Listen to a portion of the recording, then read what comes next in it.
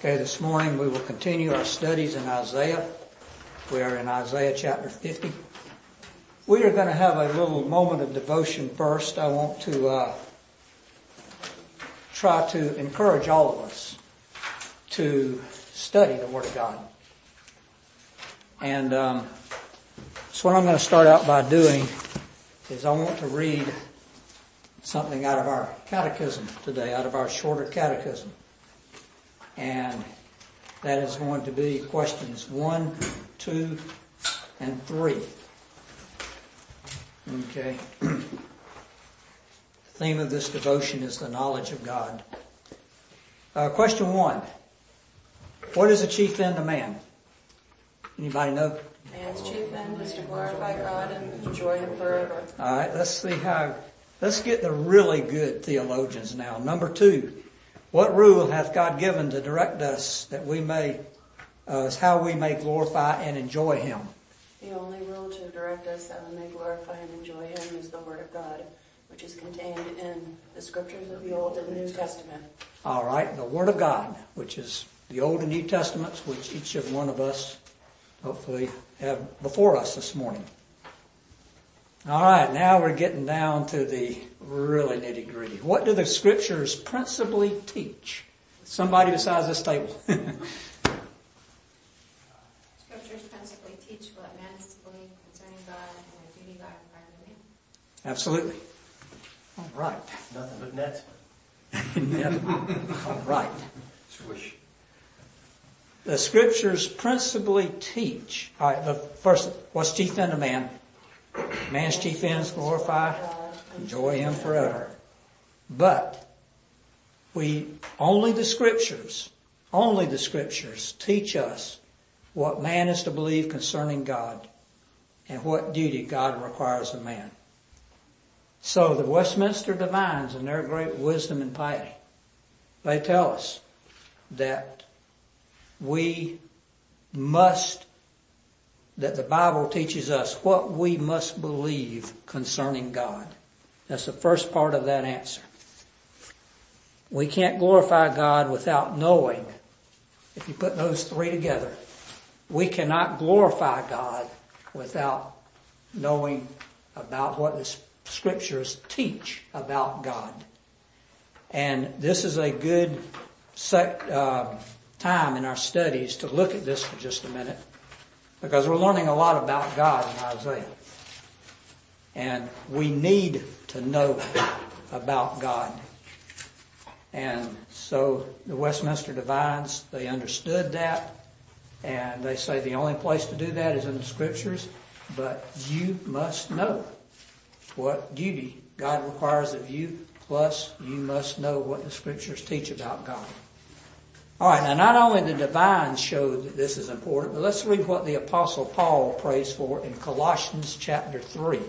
Excuse me, I said 3, I meant 1. Colossians 1, I'm sorry. We'll hit Colossians 3 later. Colossians 1. Let me get there, make sure I give you the right verses. Colossians 1, 9 and 10. I believe that's it, yes. So we have not stopped praying for you since we first heard about you.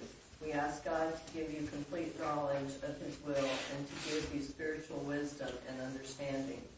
Then the way you live will always honor and please the Lord, and your lives will produce every kind of good fruit, all while you will grow as you learn to know God better and better. All right, the way that version interprets it, you may grow while you learn God better and better. Literally, it's that you may increase in the knowledge of God. Paul prays this. In the middle of that prayer that he's praying for the Colossians, he prays that you would increase in the knowledge of God. And in Philippians, he talks about knowing God. Knowing God, knowing Christ. So not only are we to know Him, but we are to know about Him.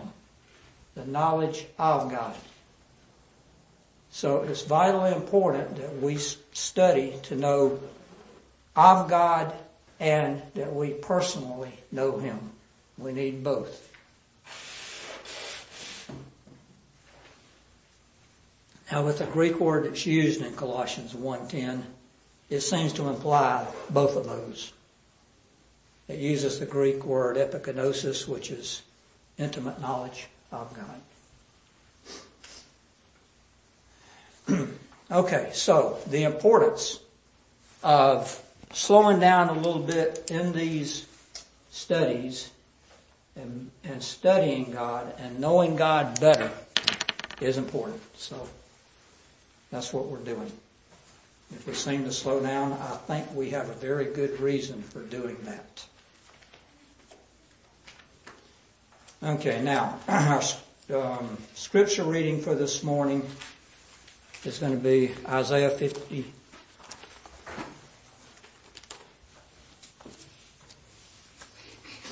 We are in Isaiah 50, and so turn back to that section. We're in the third and fourth servant songs. Excuse me. This is song, the third of four. This one is, of course, concerning Jesus Christ. All of them concern Jesus Christ. And on this one, it seems to draw nearer to His crucifixion, as we have read. I'll repeat what Derek Kidner had to say about this, being the third of four servant songs. He says, after the display of patient gentleness in the first song and the acceptance of frustrating toil in the second song, here the servant faces the active spite and fury of evil.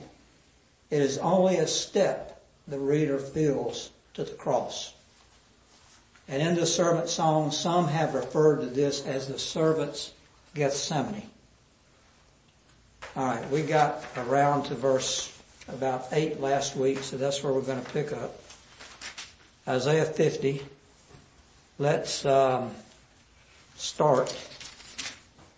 Let's start with verse 7, actually. And I don't know who I assigned that to. Isaiah 50, beginning in verse 7. Did I not assign it? Didn't? Okay.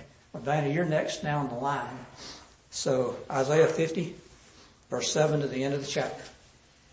The Lord God helps me, therefore I am not disgraced. Therefore I have set my face like flint, and I know that I will not be ashamed. He who vindicates me is near. Who will contend with me? Let us stand up to each other. Who has a case against me? Let him draw near to me. Behold, the Lord God helps me. Who is he who condemns me? Behold, they will all wear out like a garment. The moth will eat them. Who is among you that fears the Lord? That obeys the voice of his servant? That walks in darkness and has no light? Let him trust in the name of the Lord and rely on his God. Behold, all you who kindle a fire, who encircle yourselves with firebrands, walk in the light of your fire, and among the brands you have set ablaze. This you will have from my hand. You will lie down in torment. All right, page 61 was where we left off. Excuse me, that's my 61. It's different for y'all. 68. 68. Yeah.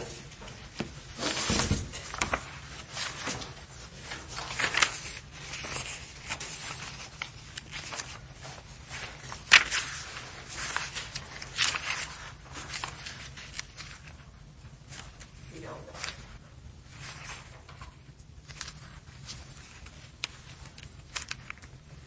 I don't seem to have one, but we are just about through with that sheet anyway. All right. We had previously said this God takes the form of a servant. This servant speaks so as to sustain his people. This servant is taught. Remember, Jesus had to learn obedience. It is responsive and faithful, this servant. He will be mistreated and he will face abuse, according to verse 6. And he will be sustained by God, according to verses 7 through 9. Now, I want to concentrate a minute on verse 8. In your notes there, it says, note that no one can declare him guilty in verse 8. Now, let's have 1 Timothy 3:16 read. Beyond all question, the mystery from which true godliness springs is this. He appeared in the flesh, was vindicated by the Spirit, was seen by angels, was preached among the nations, was believed on in world, was taken up in glory. All right. He was manifested in the flesh, justified in the Spirit. So there was nothing wrong with him. Let's have Matthew 27:19 read. Now this is Jesus on trial, and let's find if there's any place where he is found guilty. Okay. You sure it's 19, 27:19? Yeah. Okay. Besides, while he was sitting on the judgment seat, his wife sent word to him, have nothing to do with that righteous man, for I have suffered much because of him today in a dream. All right. Even Pilate's wife realized this was a righteous man. Let's have Luke 23:4 read. Chapter 23, verse 4.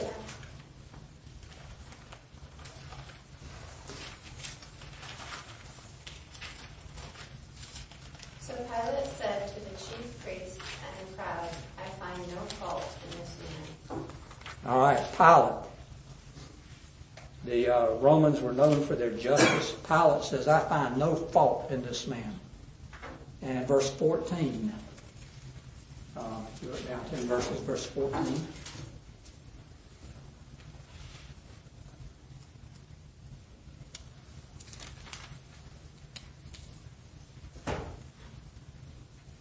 Okay, the people said to them, you have brought this man to me as one who misleads the people.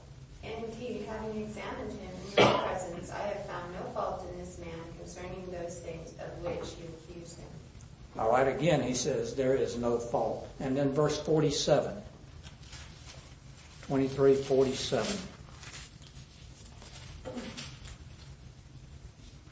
So when the centurion saw what had happened, he glorified God, saying, certainly this was a righteous man. Certainly this was a righteous man. Another translation says innocent man. So we have the centurion, Pilate's wife, declare that there's nothing wrong with him. And to add to this, the thief on the cross that was converted says to the other thief, he says, we deserve what we're getting. However, this man has done nothing wrong. So from every corner you look at, we see that Jesus Christ is innocent. And therefore in Isaiah 50, verse 8, Christ makes the statement saying, he is near who justifies me, who will condemn me? There is nothing. And then in verse 9, surely the Lord God will help me. Who is he who will condemn me? Yeah, verse 9, not verse 8.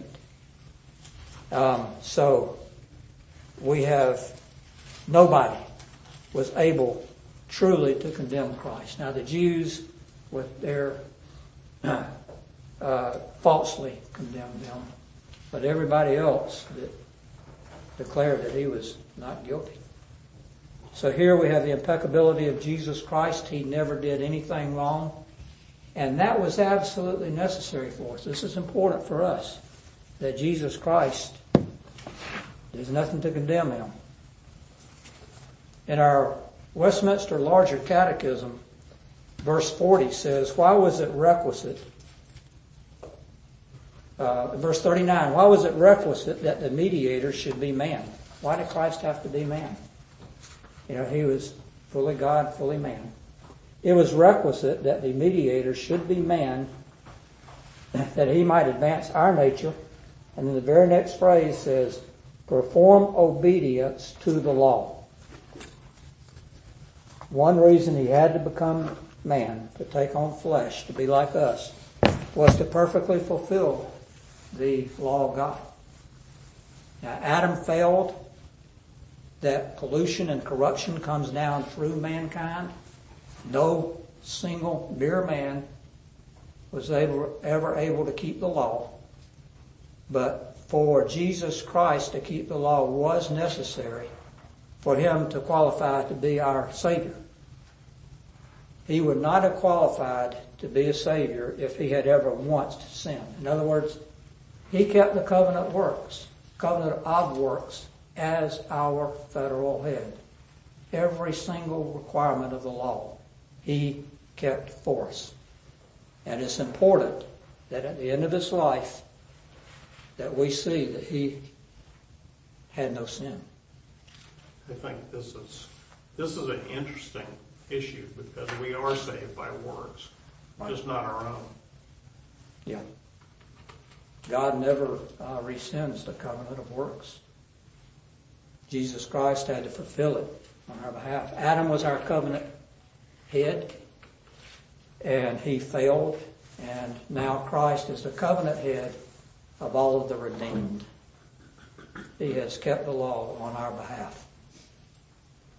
And he wouldn't have been able to do that if he would have had a spot or blemish. He's a lamb without spot or blemish. 2 Corinthians 5:21 tells us God made him, being Jesus, who knew no sin, to be sin for us, that we might become the righteousness of God in him.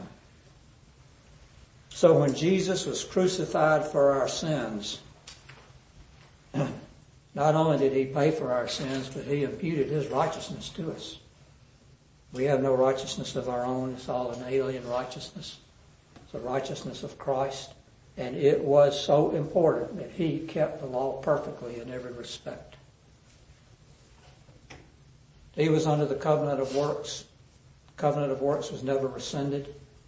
But we look to Christ as our federal head who kept that for us. All right, anybody have anything to add to that? So important. Most Christians don't understand that. Most Christians still act like they're under the covenant of works. If I'm good, God likes me more. You know. Or they say, I'm not that bad. Yeah. Well, the only thing you have to say to somebody that says I'm not that bad is, whose standard are you using? There ain't but one that matters. Or they say they're saved by grace and then don't even worry about keeping it. Mm-hmm. That's right. If you don't worry about keeping the law, you're not a Christian. Because the mark of the New Covenant Christian is laid out by Jeremiah and the author of Hebrews, that he has the law of God written in his heart and in his mind. That is the one distinction of the New Covenant Christian. That law is written on your heart. That law is put in your mind, in your inward parts. And you have a love relationship with the law of God, just like David did. Oh, how I love your law. It is my meditation all the day long. So don't belittle Christ by thinking that you don't have to do what God tells you to do. You still are supposed to do what God tells you to do. Not to save yourself, but to honor God. Okay, anything else? So important to understand that. All right, back to your notes. A contrast is drawn here in verses 10 and 11. This is the two responses to the servant of the Lord. People respond to God's calling in one of two ways. It's external calling. There is no neutrality. There's no neutral ground. There's no third thing. Either you're saved or you're not saved. In verse 10, we have the case of one who relies on God and his servant for wisdom. Who among you fears the Lord? Who obeys the voice of his servant? who walk in darkness and have no light. Let him trust in the name of the Lord and rely upon his God.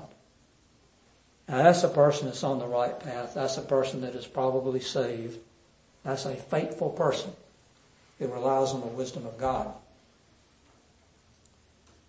And the other, verse 11, is one who rejects the servant and relies on his own wisdom. Look, all of you who kindle a fire, who encircle yourselves with sparks, to walk in the light of your fire, and in the sparks you have kindled. This you shall have from my hand. You shall lie down in torment. God warns unbelievers time and time again, people that aren't faithful to him, that they have no future, that they'd be better off if they were just annihilated right now. So there we have the two kinds of people, those who have faith in God and those who want to make it on their own. Want to make it on your own, you're not going to do it. All right, that's it for Isaiah 50. Anybody have anything else on that?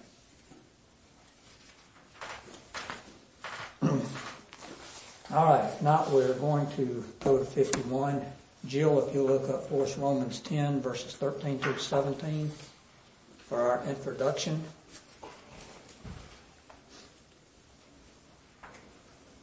Now, the problem with these captives is they do not hear.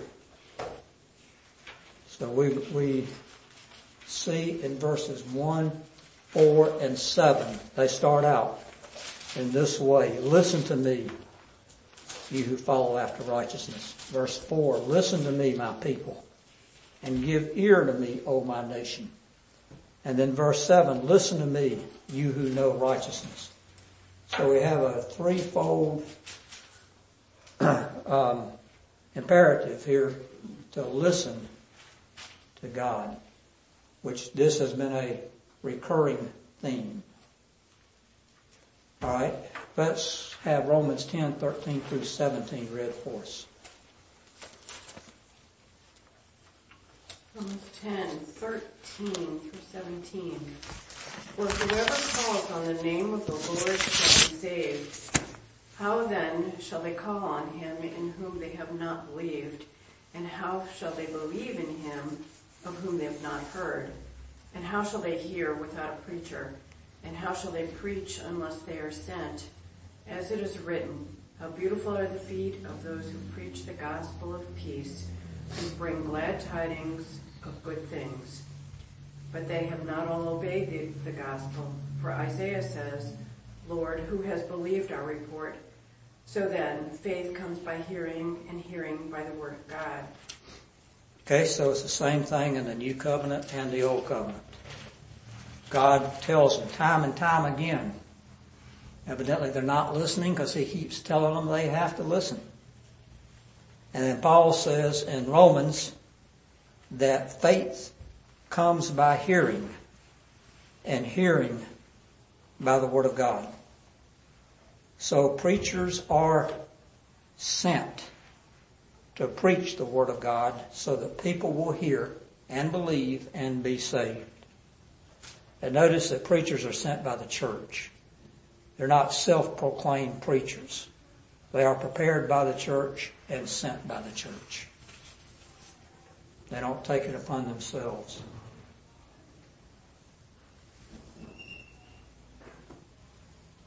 Okay, so we have a recurring theme, and then in Isaiah 10:15, how can they preach unless they're sent, as it is written, how beautiful are the feet of those who preach the gospel of peace, who bring glad tidings of good things. Isaiah was sent, and that quotation in 10:15 that I just read comes from Isaiah 52 verse 7, which we won't get to today. But that is a quotation. Remember, Isaiah was sent. Isaiah was told, to put it in modern terms, lots of luck. Nobody's going to listen to you. That's not what God said. But if you have a modern translation, that might say that. But anyway, I paraphrase, that is. Spelled Lotsa, Lotsa. But anyway, he was told, you will have no success. They will not listen to you. In fact, they are going to persecute you. And but he went anyway. He was called, and Isaiah was sent. Just like in current times, preachers should be called and preachers should be sent. All right, verses 1 through 12 I have there in your notes. Let's read, let's see, I think, Mike, it's your turn to read. Just read the first 3 verses. Okay. Listen to me, you who pursue righteousness, who seek the Lord. Look to the rock from which you were hewn, and to the quarry from which you were dug. Look to Abraham your father, and to Sarah, who gave birth to you in pain. When he was but one, I called him. Then I blessed him and multiplied him. Indeed, the Lord will comfort Zion. He will comfort all her waste places, and her wilderness he will make like Eden, and her desert like the garden of the Lord. Joy and gladness will be found in her, thanksgiving in a sound of a melody. All right. In your notes, we are told 3 times to listen and 3 times to look. We don't have notes. Oh, I'm sorry.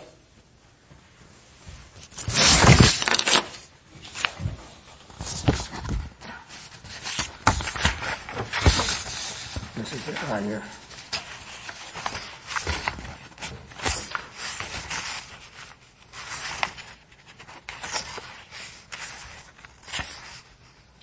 You might have to take notes. Yeah.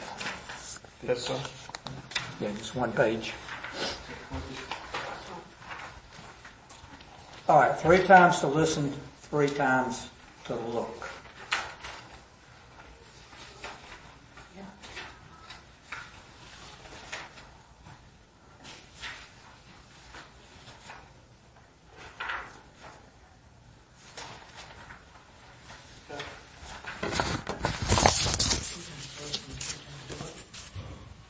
Three times to listen, 3 times to look.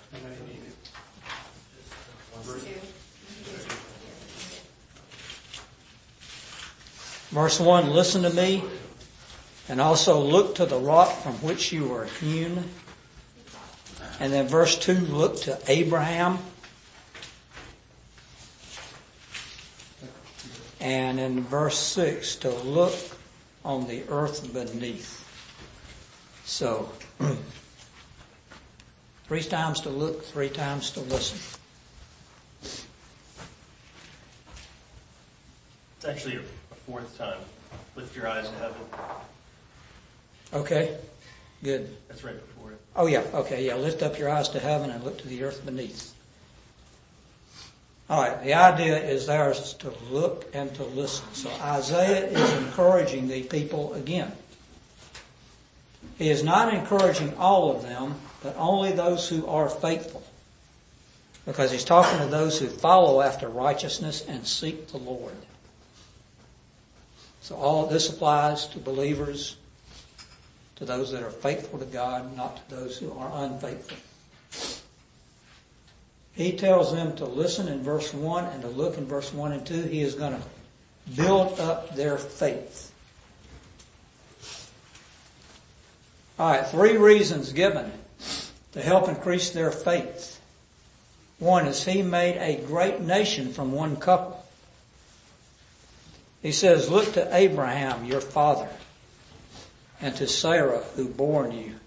For I called him alone and blessed him and increased him.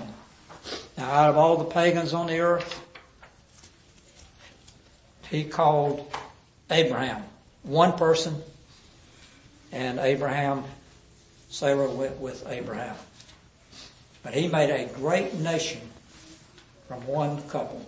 All right, and if he did that, he can certainly help them, this whole nation that's now in captivity.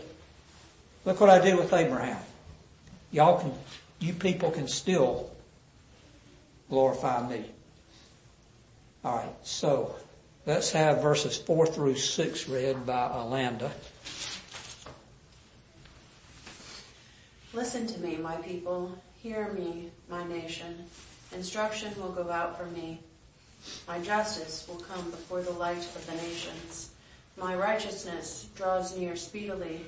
My salvation is on the way, and my arm will bring justice to the nations. The islands will look to me and wait in hope for my arm. Lift up your eyes to the heavens. Look at the earth beneath. The heavens will vanish like smoke, and the earth will wear away like a garment, and its inhabitants die like flies. But my salvation will last forever, and my righteousness will never fail. Okay. So the second point there is God's message will go out to the whole world with saving power, everlasting saving power. Law will proceed from me, and it'll be a light to the peoples. My righteousness is near, my salvation has gone forth. My arms will judge the people. So it's not just a message that is going to finally be just to the Jews. It's going out to the whole world. And then the third part of that, though they will be reviled, they will be vindicated. Verse 7 says, listen to me, you who know righteousness, you people in whose heart is my law. Do not fear the reproach of men, nor be afraid of their insults. For the moth will eat them up like a garment, and the worm will eat them like wool. But my righteousness will be forever, and my salvation from generation to generation.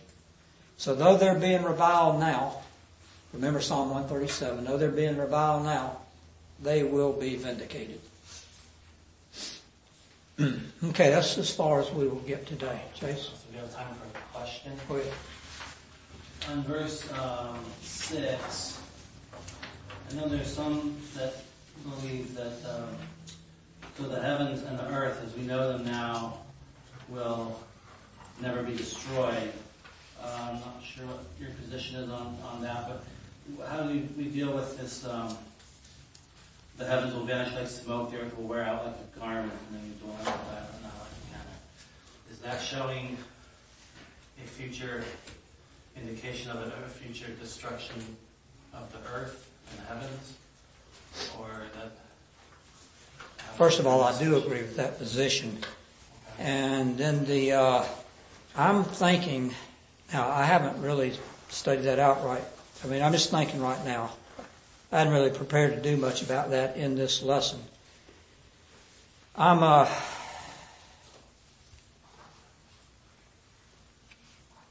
This salvation of God will be forever, according to that.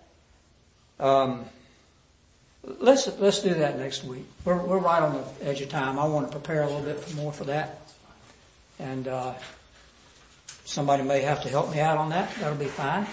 I always like a little help from my I'm friends. not going to help you because I don't agree with that. That we're going to be on the earth forever. Okay. No. Laura? That everything will be destroyed and recreated. I think that was your point, right? Yeah, I don't agree with that. I just wanted to clarify about Bud and Marcia. Bud never told me he had COVID. He did say last week that Marcia had tested positive on home kit, but he never said that he had COVID. He just said he had the crud, I think he's used. Okay. So, I didn't want to... That's what the test shows, is you got some kind of crud. On verse 6, which we'll look at next week, there's a wide variety of views on that. So we'll look at one or two. We're not going to spend 10 years on it. And then I'm going to get into a little bit of Christian philosophy next week to help us out on building our Christian world and life view. We're going to look at, I'll let you know what we're going to look at. We're not going to get into it today. Okay, Chase, will you close us in prayer, please? Thank you, Father, for the opportunity to meet together.